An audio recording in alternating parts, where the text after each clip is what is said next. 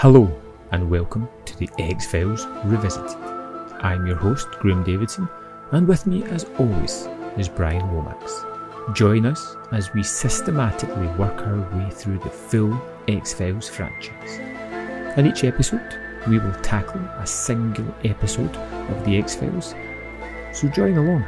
Watch with us as we discuss each and every detail on the X-Files Revisited.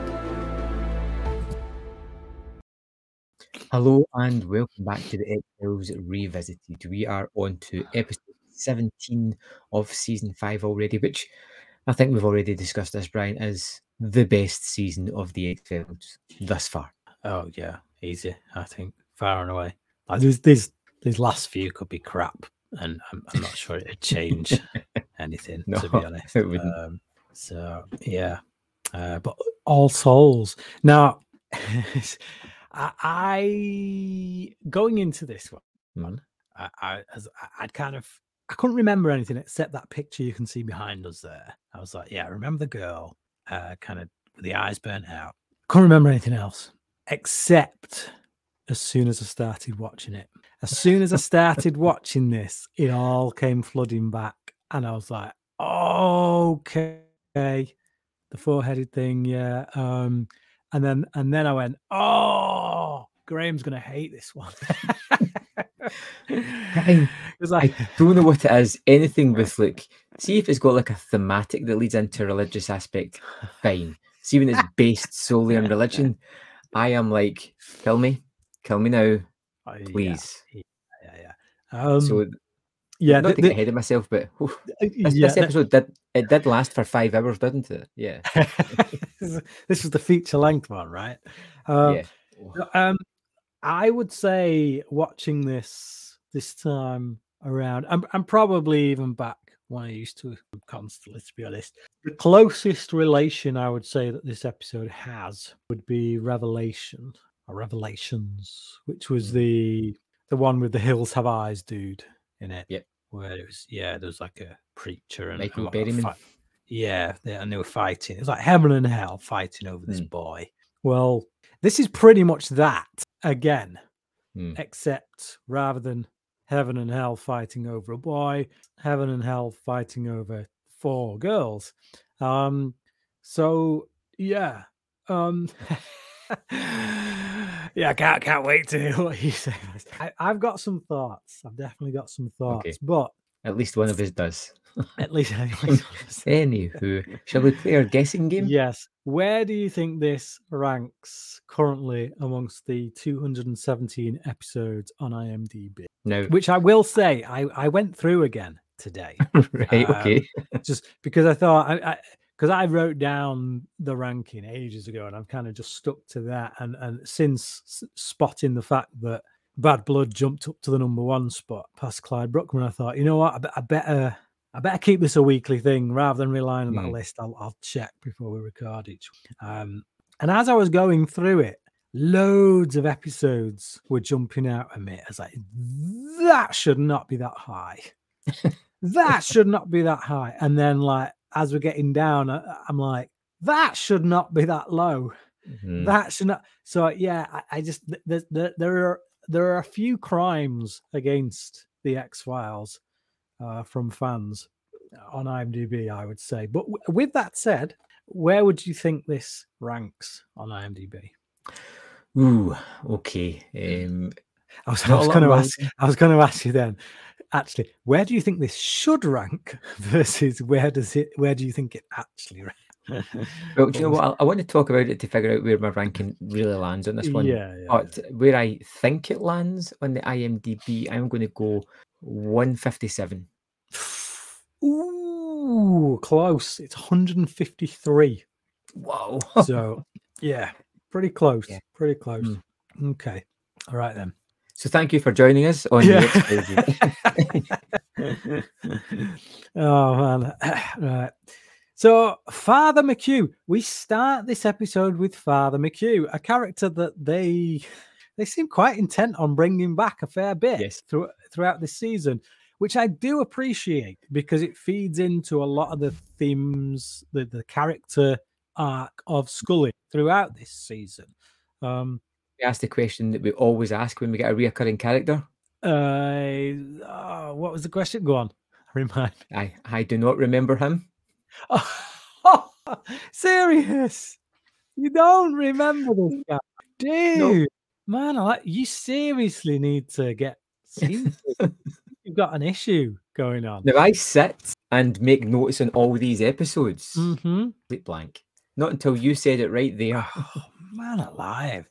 So this is the guy, this is the father, the priest that appeared in the 3-parter that opened the season. He's the one that, was Scully's priest. Her mum got him to show up on was it either Christmas dinner or Thanksgiving dinner or whatever. And she kind of got blindsided by it. And then that's what kind of sparked her journey into looking more for her faith. And at the end of that 3-parter, she invited Father McHugh into the hospital to pray with her. And that was kind of like the completion of that mini arc across that 3-parter. And then later in the Christmas Carol and Emily 2-parter, once again, he popped up just to kind of remind us that, yes, Scully is, this season, she's dealing with her faith. She's kind of drawing closer to her faith, closer to God, going back to, the faith she had as a child. So, so this is that guy. He's back again. Of course, made a huge impact, and he's back. He may as well be wearing a blonde wig. Who? Yeah. And if you're new to this show, you really do need to watch our previous episodes to have a clue what that reference was about. But so Father McHugh, we've not even got past the first scene yet. Father McHugh arrives at a family's house to perform a baptism on this disabled girl. I can't remember the names of her condition because it's those unpronounceable things that only doctors can pronounce. But she's born with 6 fingers, and she's obviously issues. I'm sure that's the officially politically correct terminology for it. Yep. So this girl can't walk. She looks like she really needs taking care of. Yeah. And then once she's been baptized, her father sleep at night, hears a noise, wakes up, looks out the window, and sees his daughter walking down the street. He goes out into the rain to see what on earth's going on. He sees someone, a shadowy figure that she then kneels before. There is a bright light. And when the bright light is gone, the shadowy figure is gone. And all that is left is his daughter with her eyes burnt out, as you can see kind of in the picture behind us. Thoughts on that as an opening? A couple of thoughts. I really kind of like the idea of the city baptism and then the daughter being up and walking about. Like I thought, this could be an interesting angle to go. Almost as if taking on the Lord being baptized is kind of like cured her almost. And I thought this could be an interesting angle, only to see like the man in black burn their eyes out, and I was like, a little bit disappointed. But it was kind of cinematic opening. I really liked it. Kind of creepy as well, Yeah. It was interesting. It's hooked you at this point. All right. Yeah. It's interesting. The fact that she's on her knees as well in like a prayerful kind of it's like what's going on here. So we go from there to Scully going to confession. And she starts talking, and she said, "We're in maudlin Scully territory here. Yeah, we're in this. This is hashtag not my Scully." Yes. Yeah. I could just quickly say what I dislike about this sequence is it goes on the entire episode. Yeah, where they play out a scene and then they'll have a direct commenting on that sequence and what it's supposed to mean. And it's like, it feels like storytelling hand-holding all the way through it, but it doesn't. It's just, it doesn't give you a chance for the thematics to kind of sink in, for you to pull out the story yourself. That's my biggest. I don't want to say it, but it's preaching. Like it really is. Yeah. It's my biggest takeaway from this with regards to the negatives is I feel like it's exposition. I mean the fact that and they're relying on something that they did in Revelations. Like, you go back to Revelations, and they had the confessional stuff with Scully in that, but it wasn't all the way through. Yeah. And when she did do the confessional scene, it was right near the end. And I thought, I mean, I know you weren't that big on that episode, but I thought that scene had power because it kind of wrapped up where Scully was at in that moment, rather than constantly going back to it and saying, this was how I was feeling. Well, yeah, we see how you were feeling because we've just seen the scene. We don't now need to come back and have you hit the nail on the head and tell us what your inner feelings were at that time. Yeah. Any fan of the show, like you see that sequence where she, because they do a flashback here. She goes, Father McHugh basically entices her into this case, and he out and out says, look, I think you'd be the best person to deal with this family because you understand their loss. Now, he doesn't need to say much more than that for us to go, oh, yeah, she's recently just lost a daughter, which we had no emotional attachment to. Nope. And it was spelled out there. We don't need that stuff in the confessional. So, totally agree with you. Every time we go back to the confessional, it feels like nothing more than an exercise in allowing Gillian Anderson to act, but because she's giving us maudlin Scully, depressed Scully, again, it's not the Scully I want to see. And all the way through this episode, we'll get to something later with Mulder. I'm gonna say something up front that my suspicions are that this is because it's down to who's written now.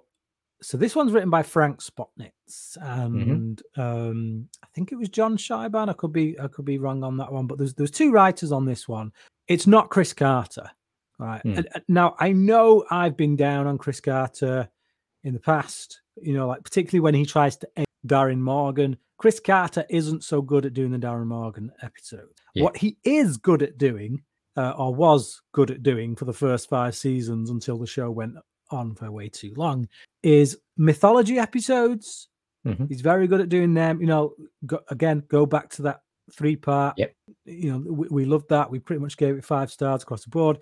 He's great at the mythology stuff, and I personally think he's good at dealing with issues of faith, because he has a faith himself. He is equipped to kind of see things from a faith perspective, and I personally think oftentimes, and we've discussed episodes where he'll bring something up that for me is an issue of faith, but for you has just gone over your head, where it's like, oh yeah, I didn't really come at it from that angle. I came at it from this angle, and for me, that's good writing, because it should hit you that way. It should hit you in a way that a person of faith is going to take something from it, but someone who doesn't have a faith isn't going to feel like they're being punched in the face with a Bible.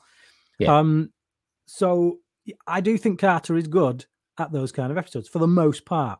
Now, Frank Spotnitz isn't a person of faith. He's an atheist. He often had battles with Chris Carter on the, I've said this before, you go on the behind the scenes stuff on the second movie, and they both wrote that movie together, and it was essentially a tug of war. Chris Carter wanted to discuss matters of faith. Frank Spotnitz said, I'm not interested in that at all, and tried to rein that in. And I think when the two of them go at it together on a script line, it can work pretty well, because you're having two competing voices that allow for two sides of the argument to get into the episode. Makes it more thought-provoking. Here, there are moments in the episode where Scully shows real signs of weakness from the standpoint of someone with a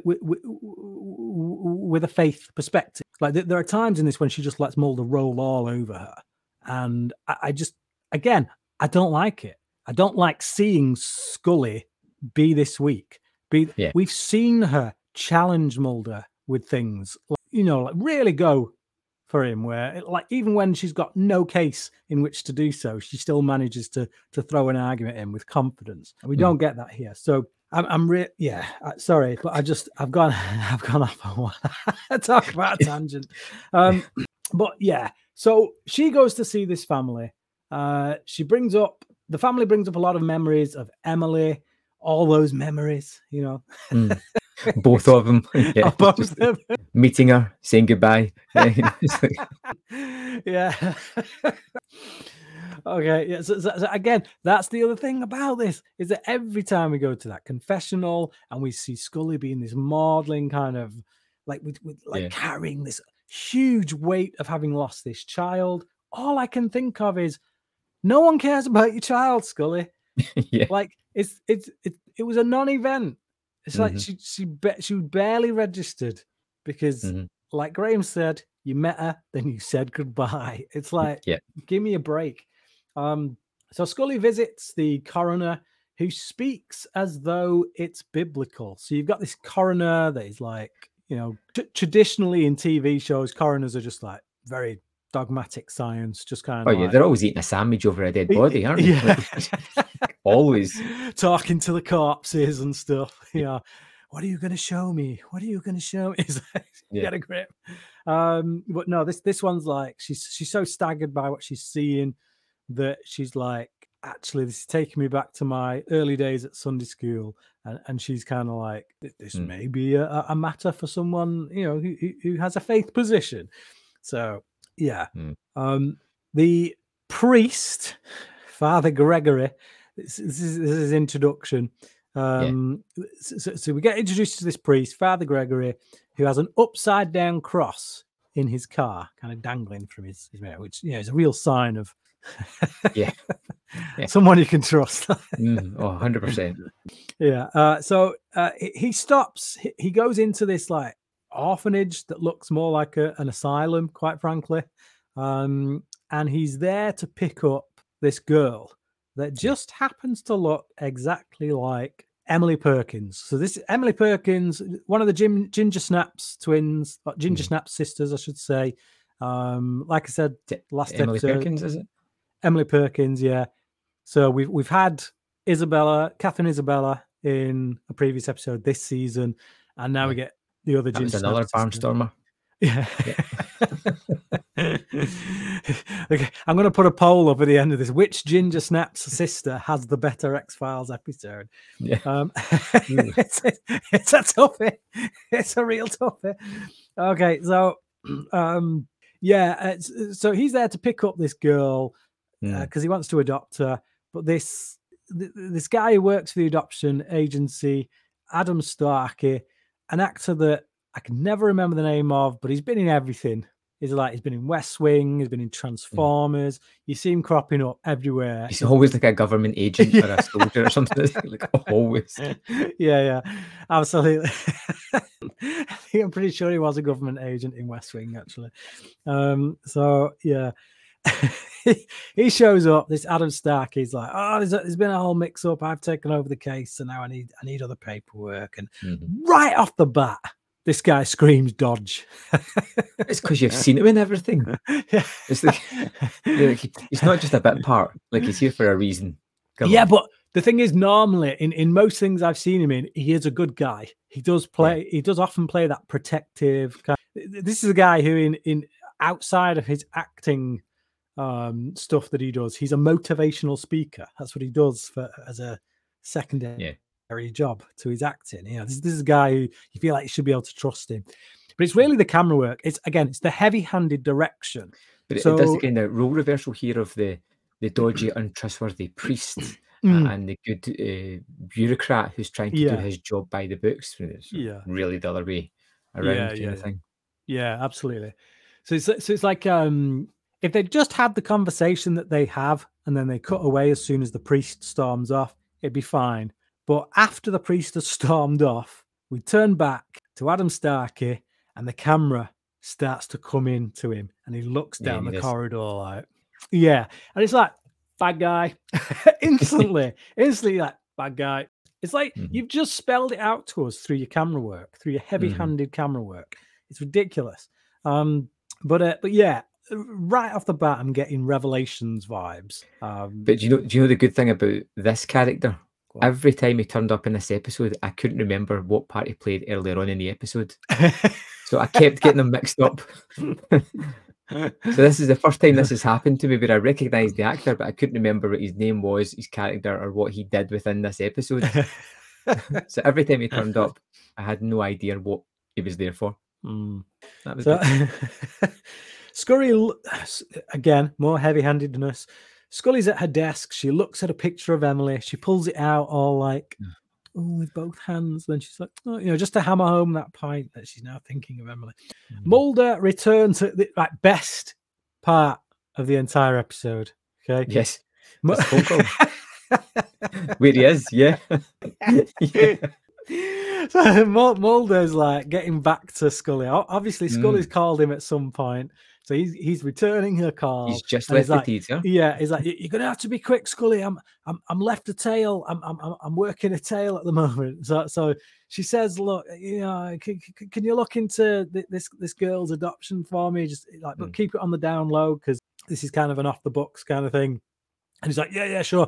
Hangs up the phone, runs back into where he came from, and it's a cinema with clearly a porn movie being It's shown. a porno theater, yeah. And it's like I feel like it's wholly intentional because there is all these things throughout it where you're pretty sure he's just sitting watching porn in the Triple X Files down in the dungeon. Oh man! But the thing is with Mulder, whenever these porn things kind of crop up, it's always on that thing where it's like it's not inconceivable. Yes, that he is actually on a tail. It's not, but I can imagine like cutting to another scene where the bad guy leaves and Mulder is genuinely following someone. It just so happened they went. I would love to have seen that scene where the bad guy's like. He's on the phone like, I'm going to meet somebody. I just need to kill 2 hours and like walking by the theater and just going like, all right, I'll just pop in here. Oh man. So the orphanage girl is killed by seemingly the same force that killed her sister, her twin sister, at the beginning. Once again in the prayer kind of stance. Mulder arrives at the scene of the crime with the adoption info, kind of giving Scully a bit of sass because it's like, you kept a few details out, didn't you? It's looking a bit X-Filey this case, isn't it? She's all like, "You out in me, Scully." It's just yeah. She's like, "Look, it's not like that. I was brought in by my priest. I'm here for favors. It's getting a bit out of hand." I'd have loved it if he went, "Yeah, sure," and I go to porn theaters. Yeah. Oh man. So he reckons they're looking for a religious nut job. When Starkey arrives. Is there any other kind in TV or movies? Like, really not, is there? No, it's not. If you're religious in a movie, you're either a nut job or you're a Ned Flanders. And the only time you're not one of them things and you're a Christian is if you're in a Christian movie. Yes. Or something made by Mel Gibson. Yeah. Oh man. So I don't like Mulder in this episode as well. Okay. Yeah. Like I feel like Mulder in this episode is Frank Spotnitz's soapbox. I feel like Frank Spotnitz is using Mulder in this episode to put forward his opinion that all the God stuff is nonsense. He's very antagonistic in this one, and it's not like it's angry antagonistic, Yeah. It's just really unnecessary. It's so like talking down to Scully all the time. Like he knows she's a person of faith, and it's like even if he doesn't believe this stuff, I feel like he would be more sensitive to her as a result. Well, in her current state as well, Yeah, she lost that kid that she loved for 2 days, and then she's like toiling with the idea of it and stuff. You could be a bit more sympathetic, but I think they paint it as almost like a panto villain because later on in the episode he's got like a black leather jacket and a black roll neck on, and it's like something you've never seen him wear before. I thought it was funny. I just feel like if Chris Carter had been a bit more involved, because it's also worth mentioning during this time, Chris Carter had stepped away from the X-Files quite a bit because he was knee deep in Millennium. Yeah. So he had both X-Files and Millennium going on at the same time whilst prepping or helping to prep the movie. Yeah. And shoot the movie. And so the show was kind of in the hands really of the other showrunners, which Frank Spotnitz being one of them. And I feel like if Chris Carter had have had a bit more hands-on on this episode, from the writing standpoint, this wouldn't be so one-sided. This wouldn't be like Mulder walking all over Scully and Scully going, oh, okay, yeah. Right. And that's what it feels like. That's not Scully to me, and that's not Mulder to me. This is a writer taking his opportunity while the cat's away to essentially poo-poo something that hasn't been poo-pooed that much before. So,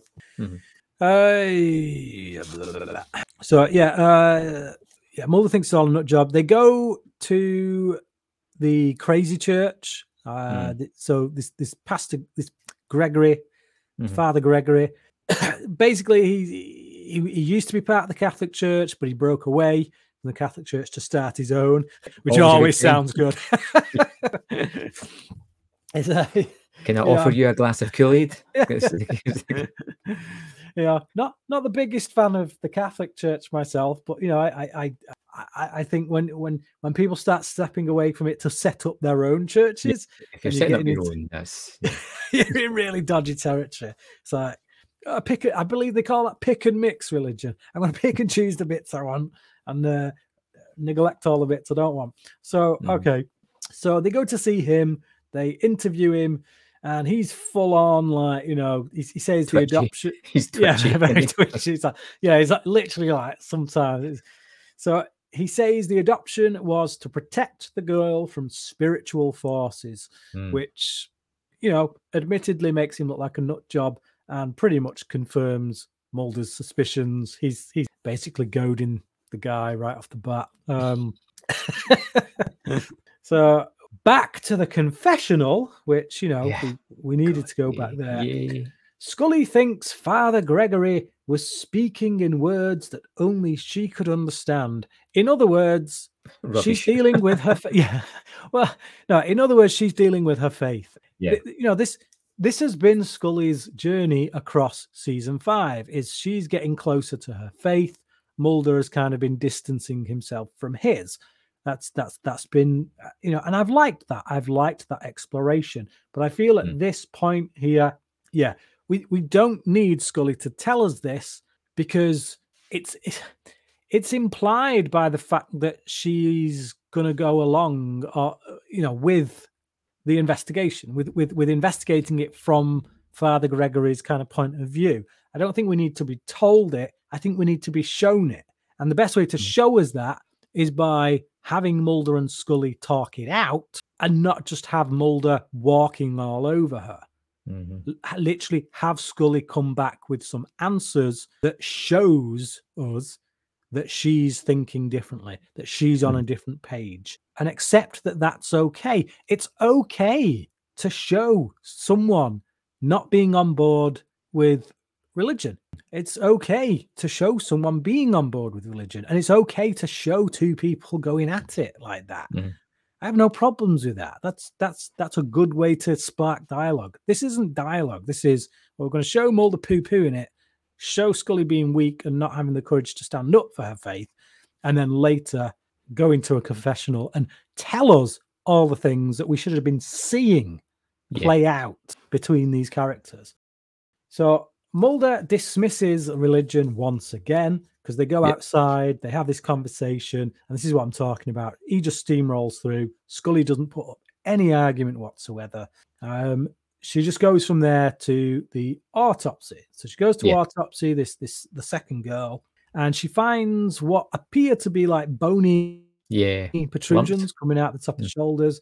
Yeah, like something that maybe wings might be attached to. And then she sees visions of Emily, which kind of really freaks her out, and kind of she gets all emotional. And the most surprising thing about this sequence was that I actually knew who Emily was. So that was interesting. I still didn't care. Oh man, I still didn't care. Sometimes a bad episode is the best episode. Can be.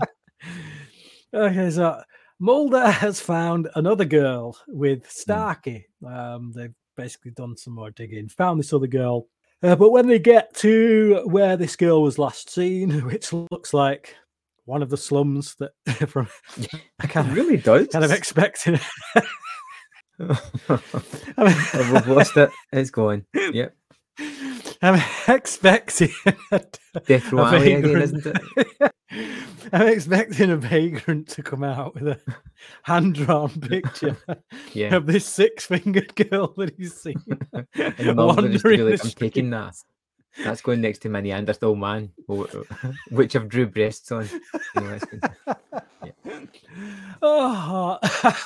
Anyone interested why we're laughing so much? That's a callback to season 1. I think it's episode 4, Brian, isn't it? Oh, infamous Skid Row Alley. Not 4, no, but is it not 4? Episode 4 was Conduit. Yeah, so Jersey Devil. Devil. Yeah, episode 4 was Conduit. Yeah, so so they go to this alley, and they disappear into this kind of what looks like an abandoned building, and she's there. She's roaming around. The shadowy figure shows up once again, takes a ride, and then Mulder shows up, as does Father Gregory. So Mulder puts a gun in his face. He's all like, where is she? Where is she? And Father Gregory's like, I came to protect her. She's in there. She's dead. And yeah. So Mulder goes in, finds her, and it's like, right, okay, whatever. Mm-hmm. Oh man. So I do like. There's one moment in that sequence that I think is quite. I like it a lot. It's silly, and Mulder pulls the gun on the priest and says, "Move into the light." Right. Like, I just thought that tickled me like so much.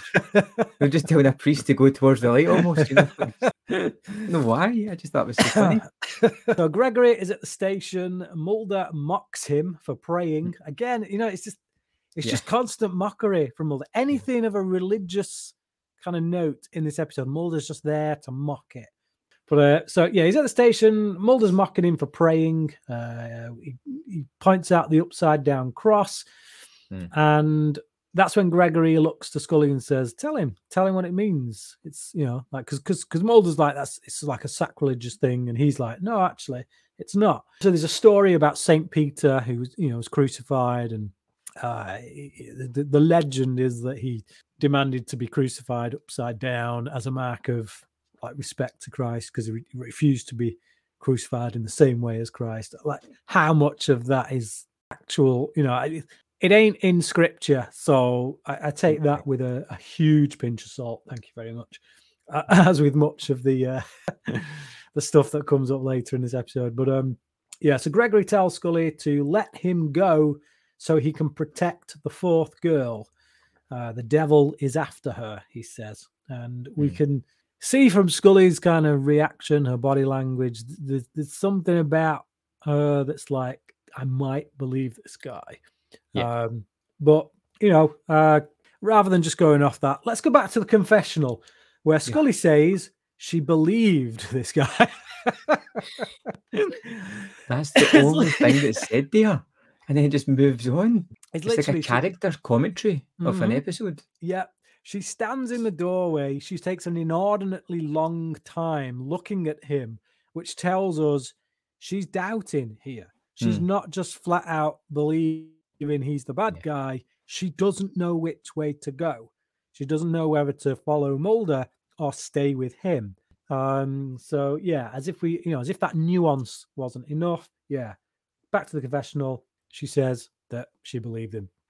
Mulder finds info on the fourth girl. Scully tells him about her vision of Emily, and he says she's losing objectivity and should step away. It almost feels like he's questioning. He never says that, or maybe I'm reading too much into it. It's like, what is a vision but a hallucination by any other means type thing. You're not in the right frame of mind. Mild psychosis, influence, whatever you want to say. Is just that, again, it's just naysaying. But it's almost this part feels a little bit almost like gaslighting. Yeah, patronizing. The way he puts his hand on the shoulder, and yeah, it just doesn't. This isn't Mulder and Scully to me. Starkey kills Gregory after telling him that the 3 girls were taken from him. So Starkey was after the 3 girls to kill them, or well, to take them for the devil, so to speak. But somebody got there before him, and we now know that that somebody was not Gregory, because Gregory gets killed without being able to defend himself.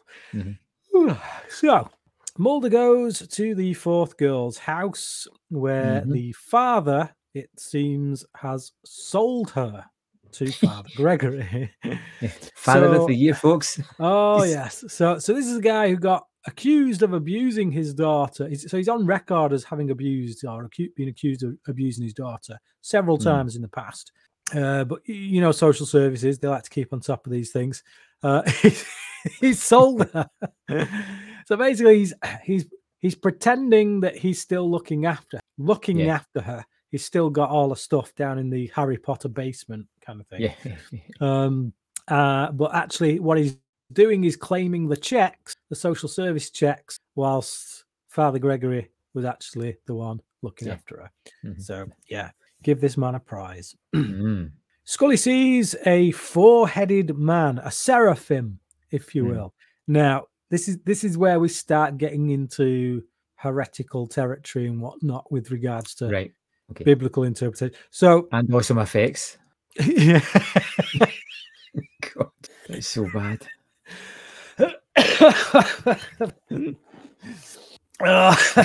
Yep. No, I don't know about you, but later. Go on. Get it right. So later, when Scully goes back to Father McHugh, she's describing what she's seeing, and Father McHugh goes, "Oh," and he goes to his box, his dusty box. He pulls one off the shelf, and he goes, "Is that what you saw?" And she's I'm looking at it going, and I'm looking, going, "No, that's nothing like what you saw." No. I literally had to pause it and freeze frame it and go like, "Where's he coming from? Where's he going?" Yeah. And I'm looking at it, and it's only when you pause it and you look at it for a good long while that you're like, "Oh yeah, I get it." It's like there's an eagle head on that. What Scully saw was something from a PS1 game. Like, oh, it was horrendous. Now that did look like a hallucination. Do you know, like that wasn't a divine image at all. Okay, so this thing, according to Father McHugh, who doesn't believe that Scully actually saw this, he thinks that she's having a bit of a mental break due to things in the case reminding of being too close to home, basically. So yeah, I love how a priest does it. It reminds me of what's it called? The Haunted House film. Oh man, Amityville Horror. Where the priest he goes to the church and he tells them, "I've seen stuff, I've heard stuff in this house. There's something spiritual going on here." And literally these head priests, these higher ups, they're like, "That stuff doesn't happen. It's just just old biblical tales. They don't happen." That is like these are priests. Okay, well done. So yeah, where are we? Yeah, so Father McHugh says, well, if you go off legend, what it sounds like she's describing is a seraphim, which has 4 heads: the head of an eagle, a lion, a man, and a bull. A bull. Is it a bull? A bull or something. I didn't see a bull in any. I mean, it's a load of bull. yeah. Well, so in the Bible, the actual Bible, the one that's taken as canon in pretty much any Christian denomination, seraphim are mentioned. The Nephilim are mentioned. Now, there ain't a right lot to go on in the Bible with regards to descriptions. We know that the Nephilim were giants, and that's pretty much all we're given. And that they was the inference is that they are the result of a union between angels and human women. So that's it. That's all we're given. That's all we're given in the Bible. But obviously, that's enough for some people to just make loads of stuff there. Oh, Yeah. So now Father McHugh in this like Bible multiverse part that's going on here, they kind of show like the four girls as well, don't they? Like a picture of that. Yes. So, like, now I've not read any of the Apocrypha. Now, for those who don't know what the Apocrypha is certain books that when the early church was putting the Bible together and deciding which books remained in the Bible and which didn't, the ones that didn't, that they decided no, they're not going to be part of the Bible. Some churches went on to say no, we're going to still keep them, but they're considered what's called apocrypha, and that's because they didn't meet certain criteria in order to be included, such as the date of the person that would have written it and their closeness to Jesus and all this kind of stuff. And so on and so forth. But now Father McHugh mentions that these things, that the seraphim and the girls and the four Nephilim, that they're in the Apocrypha. Now, I can't tell you if that's true because I've never read any of the Apocrypha. No desire to. I just, there you go. That's where the mythology of this episode is kind of sinking its teeth. Okay. Right. And the whole point there being that these four girls that are getting taken out by what we now can only assume is an angelic force, a seraphim, basically. They've been taken back to heaven. Yeah. While a demon's chasing them. Yeah. Presumably this is the father of these children. A seraphim fathered these kids and has now come back to reclaim them. And these kids are actually Nephilim, which kind of goes against the description in the Bible that they're giants, because they don't look that giant to me, but whatever. Moving on. Starkey says that the fourth girl is at Gregory's church. They go to get her. That is, he and Scully go to get her. Scully goes inside, but Starkey does not enter. So clearly this guy doesn't like to be on hallowed ground. I don't know if I don't know how hallowed this ground could be, given how heretical this priest has been. I don't know. It's all very confused, very muddled, very muddy. Scully sees his shadow, the Starkey's shadow. It seems to it looks like it's got horns. So yeah, which I think is one of the best images in this episode. I like that a lot, like the play of shadows. Yeah, it's a bit more subtle to some of the stuff that's happening here. And doesn't all it just needed a quick cut back to the confessional going, I didn't trust him. I felt there was something kind of devilish about this guy. Oh man, it's so true. So true. Oh, good grief. So she tries to save the girl, but the girl kind of changes into Emily. So Emily appears as a vision and essentially telling Scully to let me go. So it's this kind of really heavy-handed thing where it's like, you're not just letting this girl go so that the angel, the seraphim can save her. You've got to let go of me as well. Look at the correlations in this girl's story. You know, these girls are going back to God, and that's what you've got to let me do. Let go of me because I'm with God. That's, now don't get me wrong. Anyone who's been following this podcast knows I'm a person of faith, knows that actually that particular element is something that I'm all on board with. I think that's a really great story element, a really great thing to look at. This is not the way to do it. This episode has bungled the good things that they've been trying to do. So, and this was the point where I was actually talking at the screen. You know, where you're just like, you're not engaged, so you're just kind of like playing along. And she's like, "Let me go," and I'm sitting there going, "You barely knew me." Please let her go. Never have her back again.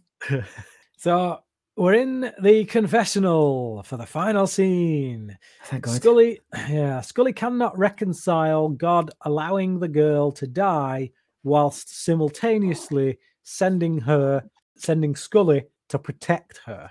So it's kind of like, why send me to protect these girls if he's just going to take them and kill them anyway? But then perhaps letting go of those we love is precisely what faith is.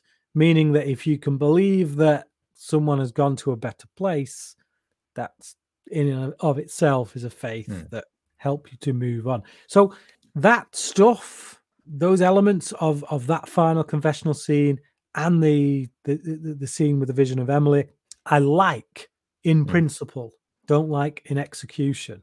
So yeah, that's the episode.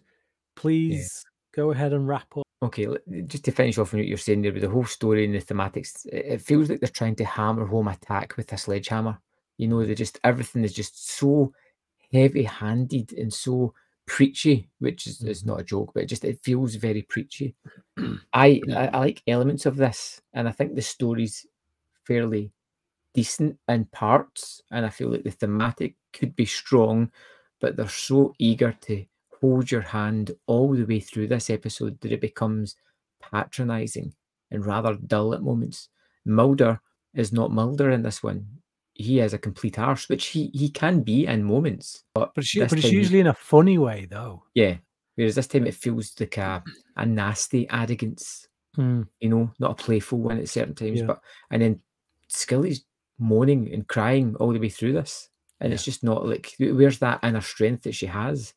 And the moments of where she has faith, you still feel as if there's a kind of strength and power behind that. And she does kind of rationalize things a bit better. And I feel bad because, like I said at the start, religious episodes are not really something that I gravitate towards. I don't, but this one feels like completely egregious in almost every way. Like, if there's a good story or it allows me to uncover the themes myself, I can live with it. This one doesn't do it.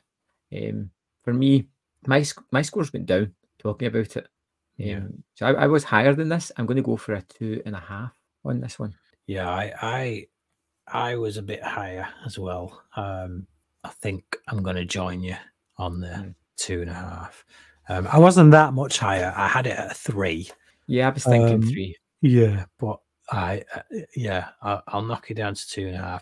Very tempted to go 2, to be honest, given our discussion. But I do think there is a good story here. I genuinely do. I think this episode has got a lot of really good mythology. I think it's got a lot of really good ideas, but it's presented in the worst way. Heavy-handed, one-sided in many ways. This could have been a really great opportunity to, 1, explore, and 2, put to bed everything around Emily, everything around what Scully is feeling, and bringing us to a place where Scully's at with her faith, because clearly by the end of this, she is more in a faith position. It's just that the way it's handled, it feels like it's in a really weak position, and it's just it's not very well handled. 2.5 out of 5. Moving swiftly on, tell me a little bit about episode 18, the Pine Bluff variant. Right. This is an episode that gets very highly regarded by a lot of X-Files fans. And if I thought the ending of it made sense, I would probably be on the same page. But now I can't remember specifically what the thing is that makes it hard to figure out. All I know is every time I go back to the Pine Bluff variant, there are certain scenes in it I remember that are like pretty badass. There's some really good Mulder stuff in it where stuff happens. And there's like, it's kind of like a semi-mythology episode. One of those mythology episodes where if you take it out, it has zero effect on the overall mythology. But it does feel kind of like, it's touching on that side of things. But there's a certain thing, like a plot twist or explanation or something towards the end where every time I get to it, I'm like, so what happened? And maybe watching it this time around and going over it with you, maybe you'll be able to clear it up for me. Sounds like a fairly solid episode and a good discussion to be had on that twist ending kind of thing that you're alluding to, which should be fun. So yeah, looking forward to that. I hope you enjoyed us going through an episode that wasn't too great for us. But if you preferred it, then let us know in a review or a comments or some other way in the YouTube videos or in the reviews for whichever podcast service you listen to us on. We would be happy to answer any questions or comments that you have. Yeah, we've got 10 ratings on Spotify right now. I think we can get that up. If you're listening, if you're watching this on YouTube, head over to Spotify. Just give us a 5-star rating. Really helps. Like It really does. Yeah. So 10. Same with iTunes. Come on, people. Yeah, come on, do it. If you listen, you know, we know we get those. We know we get a heck of a lot more people than that actually listening and watching. So if you're one of those people, then do us a solid. Come rate us. And after you've done that, we will see us next week for the Pine Bluff variant. Thanks for watching, listening. Bye-bye. You've been listening to the X-Files Revisited. Please join us next time when we dissect another episode of this classic series. If you like what you've been listening to, please don't forget to click subscribe and also leave a rating and a review. It really does help us to get seen. If you'd like to hear or see more from Graham, please visit Man v Film on YouTube. Likewise, if you'd like to hear or see more from Brian, then please head over to Brian Lomax Movie Talk, also on YouTube. All that's left for us to do is to thank you for listening, and until next time, trust no one.